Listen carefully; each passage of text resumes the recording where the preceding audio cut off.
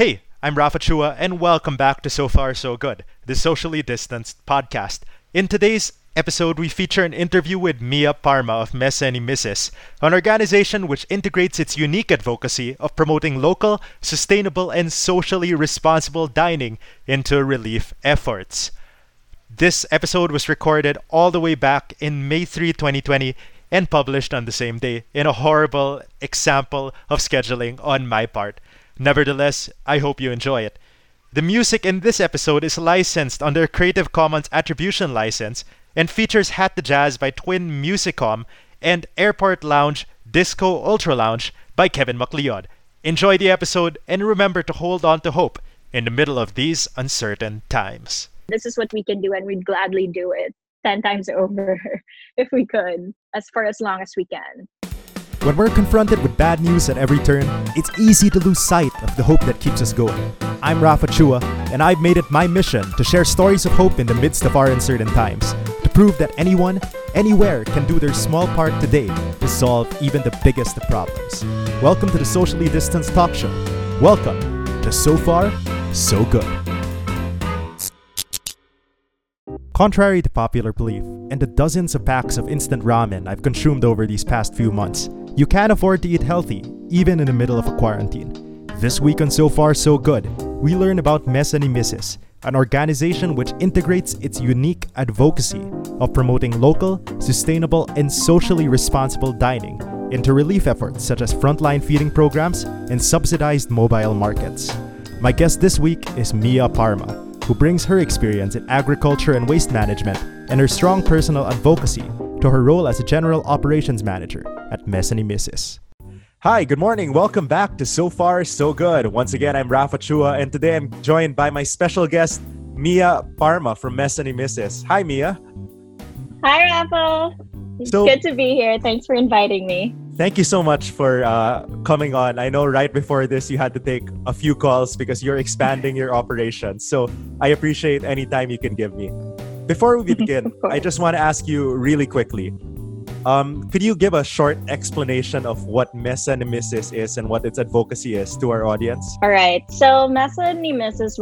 is a nonprofit organization that was started by Juana Yupango in 2018. So it stemmed from her need to look for healthy recipes and healthy cooking that's not going to cost her a lot of money, because usually when she looks for recipes online, the ingredients are like kale, broccoli. They're hard to come by in the Philippines in the local market.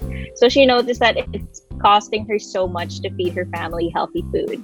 So she opted for she was looking for a solution to address the costly nature of healthy cooking. And that's when she looked into local vegetables and local produce to make these recipes. So from there, she started cooking healthy, and she noticed that her bill was going down significantly because she was sourcing these from local markets and local farmers instead of sourced from elsewhere. So from there, she also realized the health benefits of local fruit and vegetables. And she discovered that Philippines actually has a lot of local vegetables that are considered future smart foods by the Food and Agriculture Organization of the UN, which not a lot of people know about, because when you think of superfoods, I guess people think kale, people think, quinoa, which just isn't really easy to come by in our local market. Like when you think of Filipino vegetables, it's like kangkong, it's munggo, and then people don't really look into it deeper because it's not promoted. People don't talk about it a lot. It's not as championed as, let's say, kale and quinoa. That's how the advocacy started. So it started with Juana wanting to be able to cook healthy and affordable food and to source it locally. She wanted to also help the farmers in the Philippines, sell their produce, because there's been a lot of news of farmers dumping their produce because there haven't been any buyers, etc., which I'm sure that you've read. So that's where it started. So it's really healthy and nutritious eating, but it's centered on plant-based nutrition because she's vegan. I find it really interesting how it's a very local take on something that's considered an international trend, that when people think superfood, you're right, they usually think of, for lack of a better term, very Americanized, or things that seem very like, very Western. very Western. It's like, I'm gonna hit the gym with my kale smoothie, and everything. But it's actually right here. You can get it right here. So, as you were just saying, Mesa ni Mrs. started primarily as a health platform, or one that was encouraging local ingredients, that kind of lifestyle. But what we're talking about today is how they become involved in relief efforts during this quarantine. So I wanted to ask, how did the organization go from being primarily a health, or let's say eating or cooking based advocacy, to something that started wellness, started serving these at-risk communities? So actually, even before the quarantine, we have Mesa ni Mrs. Like 50% of our efforts are actually catered towards underserved communities. So we have soup kitchens. We work with, if you're familiar with AHA Learning Center, it's actually run by an Atenista, also an alumni. And we work with them to like teach them about healthy cooking, community gardening, vermicompost. Like we teach them eco-bricking. Like 50% of our efforts are really catered towards underserved communities. When we found out about the quarantine, we weren't able to visit the communities that we've been visiting on a regular basis. So we decided to do something.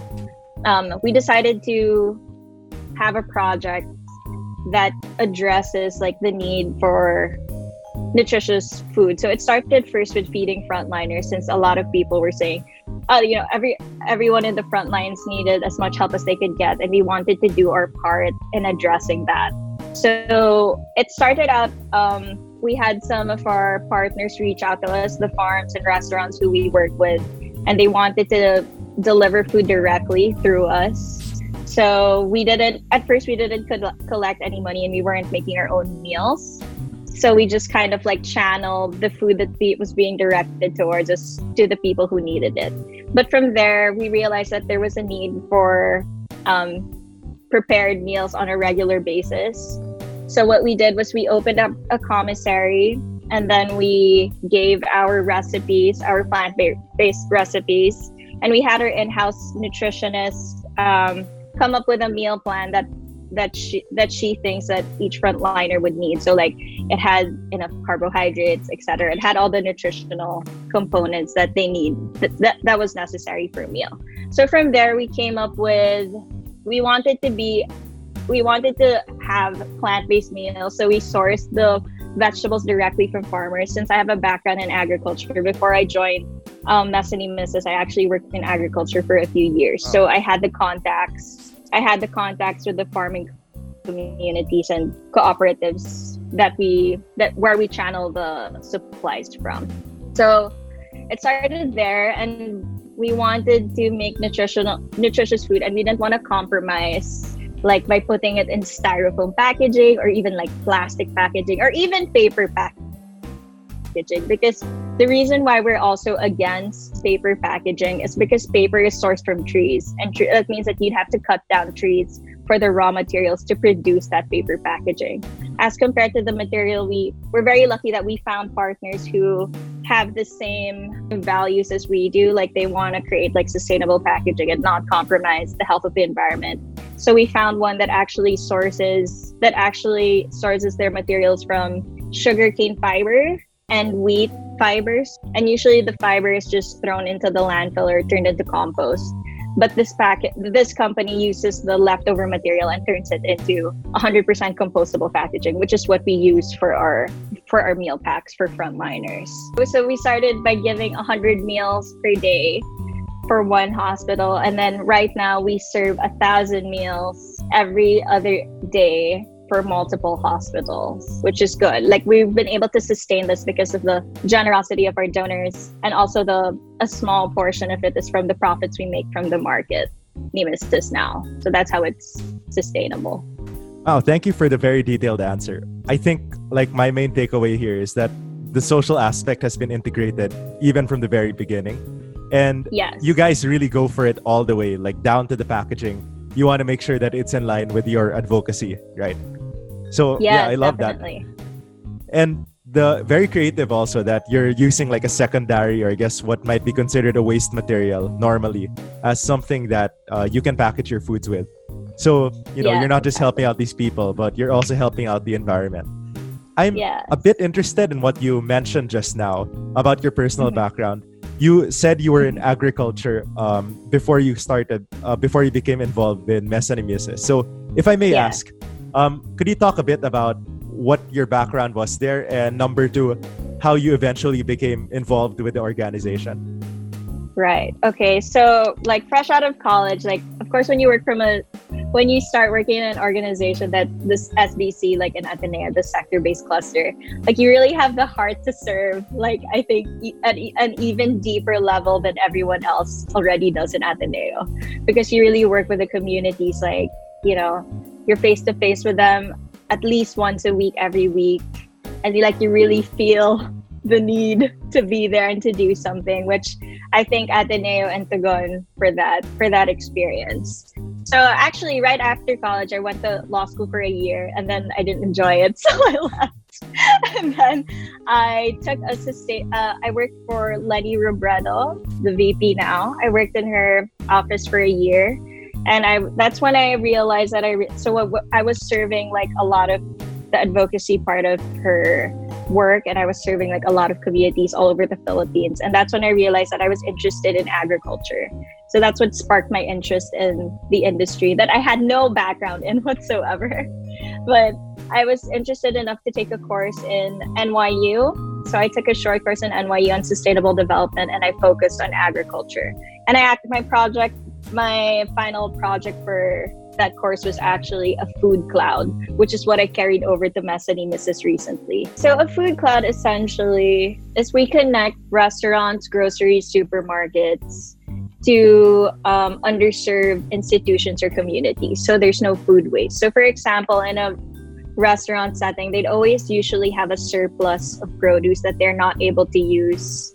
That's not necessarily rotten already, but it's about to be significantly less in quality, but still good, but essentially still good. It's not like restaurant grade quality anymore, but it's still edible, it's still good to eat. So we'd be the bridge to connect them to, let's say, for example, an orphanage that needs X supply of produce every month. So we connect them on a weekly or daily basis depending on the need. And this addresses food waste and poverty and hunger in the Philippines. So what's nice about it is that the restaurants, usually their hindrances would be, of course, like health issues, like, oh, if the food goes bad, it's going to be on them. But given that we're the bridge, we shoulder all the responsibility to make sure that the food that gets from one point to the other is of good quality. So what's nice about this is that, so it addresses three things.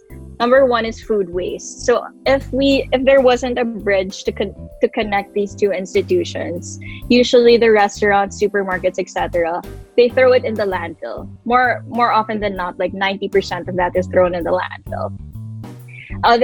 And when it's not thrown in the landfill, some of them compost, but that's a rarity in the Philippines. Coming from personal experience, that's a rarity, because I also worked in solid waste management for a while, and it's a rarity in the Philippines for people to practice proper composting at that mass level of food consumption. So food waste, and second would be hunger. So zero hunger. So these are aside from orphanages, it's also like underserved communities, like barangays in Tondo, that usually get like, when people donate, kasi they give like Jollibee packs, things like that. It's not nutritious, it's also arguable that they even get sicker if they keep eating Jollibee for a sustained amount of time. So at least it's fresh produce, and sometimes even meals, because some restaurants also have meals prepared. It's kind of like the excess in the end of the day, and then they pack it, and we have to deliver it immediately so that the food is still of good quality to be eaten. So it's hunger, food waste, zero hunger, and eventually, hopefully, zero poverty, because we help supplement the household. So instead of them buying instead of them allocating their salary to groceries, etc., at least they can save some money to maybe, help lift themselves out of poverty. So it addresses three needs in our community. So that's essentially what a food bank, Food Cloud is. So we wanted to launch that in June of this year. But of course, since after everything that happened, we kind of adjusted it and created Market ni Mrs. So we were thinking like, okay, it's good to help feed frontliners, but also the communities. There's so many underserved communities who hindi pinapansin. So that's where we thought now, okay, so what can we do given our connections, given what we have? How can we address this need? So I was thinking, so I was like, there are also farmers kasi who haven't been able to sell their produce to the restaurants they usually sell to because restaurants are closed or they're working at a skeletal system, but they still don't buy as much produce as they usually do. So they have like this abundance of supply and they either have been dumping it or selling it at a very, very low cost to the point na nalulugi yung mga farmers. After talking to these farmers and after talking to the team about it, I was like, hey, why don't we put up a market and then a mobile market? What makes us different from other mobile markets is that we subsidize a percentage. So it's definitely cheaper and more affordable than even palengke prices. It actually all happened in a span of 2 days. Like we thought of it and then we did it in 2 days because we knew that we were crunched for time and a partner. So Taguig City has been a partner of Mesa ni Mrs. for a while. We've been doing projects with it, with the LGU. So we reached out to them and we pitched the idea. And the next day they were like, all right, put it up.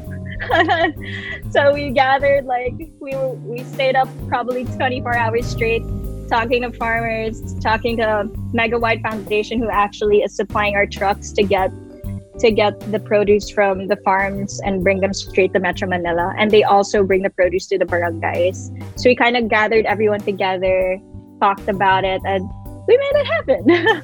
Well, it's been happening for a while now, and we're so happy that we had some media coverage and there were other cities that were reaching out as well.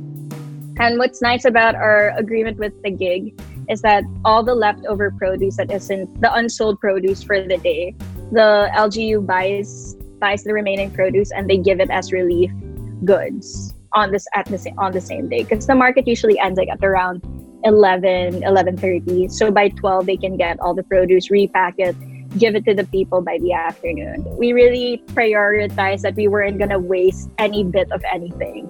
So from like the plastic bags we don't use plastic bags, we use cassava bags sourced from our partner, also EcoNest. So we use plastic cassava bags, bioplastic bags instead. And then that's where we put the rice, that's where we put the vegetables. So we really did not compromise whatsoever. We also told people to bring, what's nice about the city of Taguig, I think they banned plastic. So people have been practicing bringing their own eco bags for a while now, which is good. So which is what we want to carry over also when we expand to different cities. I guess for me, like, this is a lot to take in, but the most unexpected part of this whole thing is what you set it up in 2 days. That's insane. Yes, we set it up in 2 days. So it was just a team of 3 girls. It was me, Juana, and our nutritionist Ali, and we were just on a Zoom call all day, and we were like, okay, let's check back in 2 hours and see what we have. All right. And then we made it happen. We put it together. Like, we joined forces and we did it. Yeah, it's not perfect, and we definitely improved as we went along, but I feel like it's very sustainable and it's running as smoothly as it can run now. Right. I think maybe in this time now, what's important isn't really getting it perfect on the first try, but putting something out there, because every day you're not operating yet. That's some day that the needs of these communities and even the farmers aren't being addressed. served. Exactly. So I guess that's why for you had to get it right out the door as soon as possible. Yes, definitely. It seems that your connections, or the connections of the organization, played a particularly big role in making sure that it could happen as fast and as well as it did. Because I understand there's the trucks, there was the agriculture, the farmer contacts, then also the LGUs. So all of those kind of came together. They came together. Now you're working on expanding your efforts to different LGUs. Yes. So how has that been? Right. Expanding outside of Taguig. Right. So Taguig and San Juan have been two of the LGs that we've worked closely with in the past. San Juan actually has their own mobile market, so we haven't partnered with them yet because they have their own efforts, which is fine. It's good that they have their own efforts to do so. However, when there was a lot of press release on the event, Chief of Staff of Las Piñas, QC, and Makati reached out to us immediately so that we could work to understand like how we're running the whole project and what they can do to have us do it in their cities. So right now we're in talks with all three cities, but I think we'd be expanding to Las Piñas and QC first. So on Wednesday we'll be in Las Piñas and Taguig, and then on Thursday we'll be in QC and Taguig. Yeah, it's growing fast, which is good. I mean, we're able to reach out to so many people from all over Metro Manila, which is good. And it's in partnership with their LG, which honestly, it really helps because it breezes us through checkpoints. They give us all the ideas, the paperwork that we need. They set up they set up the venue. They make sure that there's social distancing, there's security. They really do so much also of the work. And we're so thankful to Taguig for like setting the standard that we can for setting the standard for us so that we know what we can expect from other LGUs who have been reaching out. And we also give them kind of like a skeleton and a structure that they can follow. So it's not coming out from scratch, diba? So Right. It's also much easier for them to participate. I think one unintended side effect of this quarantine is that it showed off how important LGUs actually are. Because I feel in the Yes. past they were very overlooked in terms of what change could happen in their community. But now, especially with media coverage, the LGUs which are doing a particularly good job or have very innovative efforts, are really being highlighted. And I guess people are Yes, appreciating them more. Same if you're not Yeah. doing well, right? Everyone knows about your dirty Everyone laundry. knows. I think a recurring theme here is really that of bridging or connection. Because it's funny because if you look at it from a conventional economics or business standpoint, you would say that as long as there's supply and as long as there's demand, then you should be able to move the product. But that's not actually the case But with what that's we're not the seeing. case. Because there's clearly an oversupply. I mean, like you said, farmers are scrapping or throwing away Yes. perfectly viable produce. And there's definitely demand because there are a lot of people going hungry. There are a lot of at-risk families.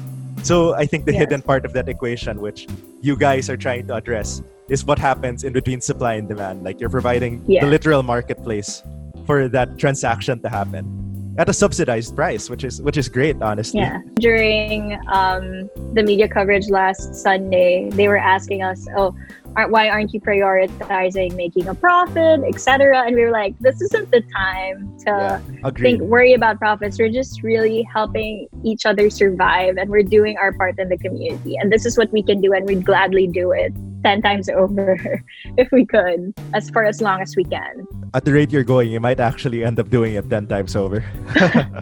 Actually, we need to start multiplying ourselves. Yeah, I imagine To be it can't able be a to team of handle 3 it. forever. Oh, definitely not. Since you are expanding, no, on the internal side of things, or let's say the backstage side of things, are you also seeing changes to keep up with your expansion? Definitely. So, a lot of my personal responsibilities and the rest of the team's responsibilities have been put into a halt since the quarantine started. It's also adapting to the whole work from home situation where we're not used to, because we're very field based. We really go to the commute on a daily basis. We're either at the hospitals, we have partners because of hospitals, or we're in a community, or we're teaching this, doing that. So it's so strange for us to always only just be on our laptops every day. So addressing that change in environment, and at the same time adjusting our projects and expanding our projects at such a fast rate is a lot to take in. So we've definitely discussed expanding our team. We haven't addressed that discussion yet, but it has definitely been up for discussion. And I think internally, we're really just taking care of each other and making sure that we respect weekends as much as possible. We respect weekends, we respect meal times, we respect work hours, because I feel I think a lot of other people haven't been respecting work from home hours. Even at 10 p.m. they're still working, or 5 a.m. they're texting na. The boundaries are blurred. which I think is very important to maintain, to stay healthy and to stay sustainable, because we don't know how long this is truly gonna last. As much as they say, like, we might go from ECQ to GCQ by changing one letter by the 15th now. I think that things are definitely not going to go back to normal immediately. Like, even if you look at countries which have already succeeded in flattening the curve, so to speak, right, they still have to implement a lot of measures. Life is still working very differently there. One thing I really related with in what you were saying is that there's that struggle, because you mentioned you were very used to working on the field or with the communities directly. So there is that struggle of wanting to serve your community or to connect with them, even when you can't physically be there. Personally, it's something we've experienced a lot in Kaith, my org, because we help pediatric patients out, and the hospital is the number one place you can't visit right now if you're not a frontliner or if you're not equipped. Do you have any tips for any individuals or organizations who want to reach out to the communities that they serve or the sectors that they serve, but are challenged to doing that because of the quarantine? I think number one would really be even just communicating with them during this time. Like, if you have their numbers, if you can video chat them, if you can Facebook them, communicating with them on a daily basis really helps them. Like, just nagkakamusta or like talking. I mean, not everyone can say, I would say, a lot of people would automatically say, donate, give money, give stuff. But you don't always have something to give, especially like, let's say if you're a student, you're not even getting allowance anymore. So what can you give, diba? So I think communicating with them directly would be my number one suggestion. Number two would be talk about it to communities, reach out to the people who may have the power to donate, may have the power to reach these communities more. Like, reach out to your mayor, reach out to your congressman. This is the time. Like, of course, like, we have all these emotions going on, and yes, you want to scream and shout and you want to cry. We're all on board there. We're human beings. We have these emotions. But also, we have to realize that we have to act on them as well. You have the time now to reach out more than you've ever been given. So I think this is the time to reach out to your leaders. Not just government leaders, but also people you look up to. Like, reach out to the people who can be there, support them, donate what you can, do what you can. But number one would really be communicate. Communicate with the communities for as much as you can. I'm sure they'd appreciate that, even just asking how they are, how they've been. And number two would be really communicating to the leaders that you voted for, the leaders that you support. It's very empowering, actually. I mean, as limited as we are, it really forces you to work creatively within those restrictions to find ways to reach out to people. So I love that aspect, that people are realizing the power of the internet, of online coordination. To really organize these efforts. I think it's just important that, like you said, we got to respect the boundaries also. Like, I recently read an article that the workday has extended by like 2 or 3 hours artificially because of work from home. Because, you can't tell you're at work or when you're at home. So you're just like, just do both at the same time. There's a lot of pressure to feel productive also. You touched on this earlier, but there's that notion that eating healthy and sustainable is more expensive. Like, when you hear the terms organic or farm to table being attached to something, you immediately expect, oh man, this is going to be costly, right? But you provide sustenance to at-risk communities at a low and even subsidized price. Does that mean that this notion isn't true at all? Yes, this is a myth I want to bust. This is actually one of like our key advocacies. We really want to tear down those walls now. It's so expensive just eating gulay all the time. It's so expensive eating healthy all the time to live that lifestyle. Like, only the rich and privileged can sustain that sort of lifestyle comfortably. No, it's definitely false. I think what makes it expensive is really breaking it down. It's really where the source of these products. So if you go directly to the source, and what do I mean by directly? Diretso from the farmers, not the middlemen are the people who make the products expensive. Because of course, sure, like if you factor in transportation costs, packaging, etc., whatever, sure, it's a little bit more expensive, but it's definitely not the prices that it should not cost hundreds of pesos for one piece of broccoli, for one stalk of broccoli. Right. That's ridiculous. I just want to put my foot down and say that's ridiculous. Like, be smart about where you source your products. I would recommend definitely your mobile market, which I think is really being adapted in a lot of private villages, not just our mobile subsidized market in the barangays, but it's being practiced also like our village in LGV. They actually have like a mobile palengke that's supported by the Department of Agriculture. Source your gulay from there. Of course, the grocery price will always be different for the market price. And yes, you're paying for convenience, but if you really want to advocate sustainability, then do a market trip once a week or twice a week. I mean, like really put it in your schedule. Like be diligent about going to the market, getting what you need for the week, and you'll save so much money. So like, I really don't believe that it has to be expensive. Like locally sourced, especially the locally grown and locally sourced vegetables, they're inexpensive, and you're also helping out our local farmers as well. This quarantine has really been pushing a lot of Filipinos, I think, to consider food sources that are available nearby, conveniently, or at least locally, which includes a lot of local produce and natural ingredients.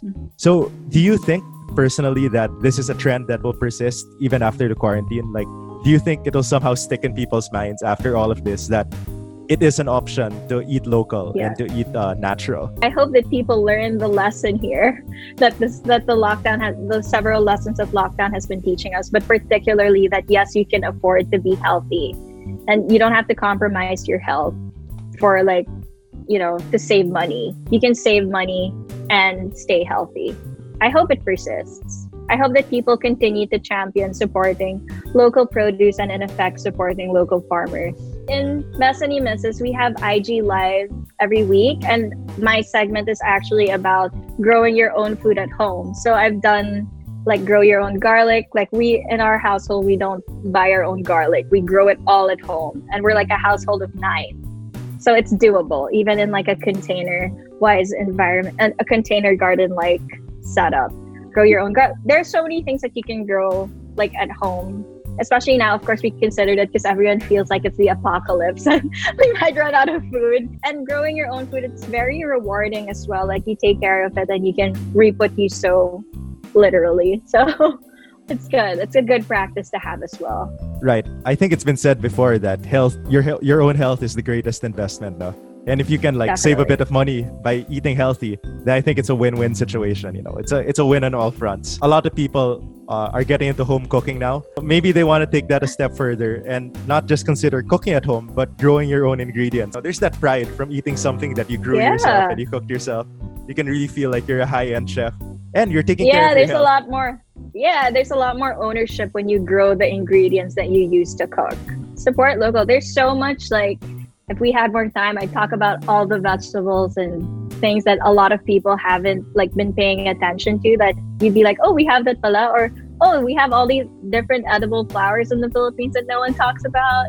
And all these, there's like more beans than just mungo. We have so many other different kinds of beans, so like mushrooms that we should talk about.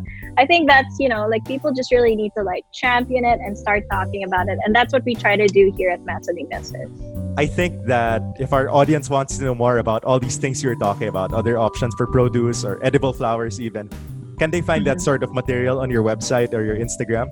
Definitely. So everything you need to know about what we're doing currently, our advocacy, all our sources, all our partners, it's in our website and our Instagram.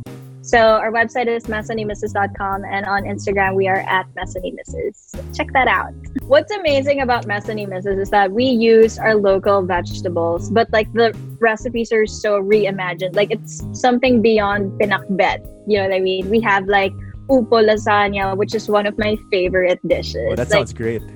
It's so good and it's so fun to make and it's so easy to do. It's 100% plant-based, no meat, no cheese. The cheese is cashew cheese, which you can make at home. So good. So actually we were supposed to launch our cookbook last April, but after everything that's happened, we're actually postponing it till after whenever lockdown is over, which we don't know. So we're just kind of waiting. But yes, the cookbook's ready and we're happy to, you'll find it in our website as well, how to get your hands on it once it's out and ready. Do you have any tips for those looking to pursue a healthy and sustainable lifestyle, even during the ECQ? Number one would be really cook your own food, no matter what it is. I'm not gonna force you to have plant-based food, but number one would be cook your own food. If you can, source it locally from your local market as much as possible. So that'd be number one tip. Number two would be check out our recipes at Mesa ni Mrs. and try them. They're super good. And what's nice about our recipes is that you can just use them as a base recipe and then add on whatever, you can have fun with it. It's not like a strict, it has to be this. You can add on whatever you find at home and mix it up in our recipes, which is great. And third would be, we have a support group on Facebook, which is like a Mess and Mrs. Healthy support group. Like if you want to know like where to source these different vegetables, or you can actually message us directly on Facebook or Instagram, and we'd be happy to tell you where you can source all these things for a very affordable price, and like where to buy. If you don't want to cook, tamad ka, you just want to buy food and eat something healthy, we also know where you can source that kind of food. So there, those would be my tips. So Mia, thank you so much for joining us for today. I guess to summarize everything I've learned or what we've talked about today, what I think is very cool about Mess and Mrs. is that it's not just an advocacy. You're not just saying eat healthy, but there's a very clear follow through for the people who you're sharing that advocacy with. Like you aim to provide accessibility, you aim to provide the platform to purchase these healthy ingredients at a reduced price, and you really empower, I guess, the people you're partnered with, LGUs, farmers, at-risk communities, to start living that healthy lifestyle. Do you have any final shout-outs or messages that you'd like to give to our audience? Yes, so if you guys want to support or Feed the Frontliners initiative, I guess you can check it out on our Instagram. We have a poster where you can donate. And if you want to connect us to communities or institutions that you think would need assistance, we'd be happy to help. So you can find that on our social media pages as well. And thank you for having me, Rafa. And thank you so much for coming on the show. Once again, my name's Rafa Chua, this is Mia Parma, and this is So Far, So Good.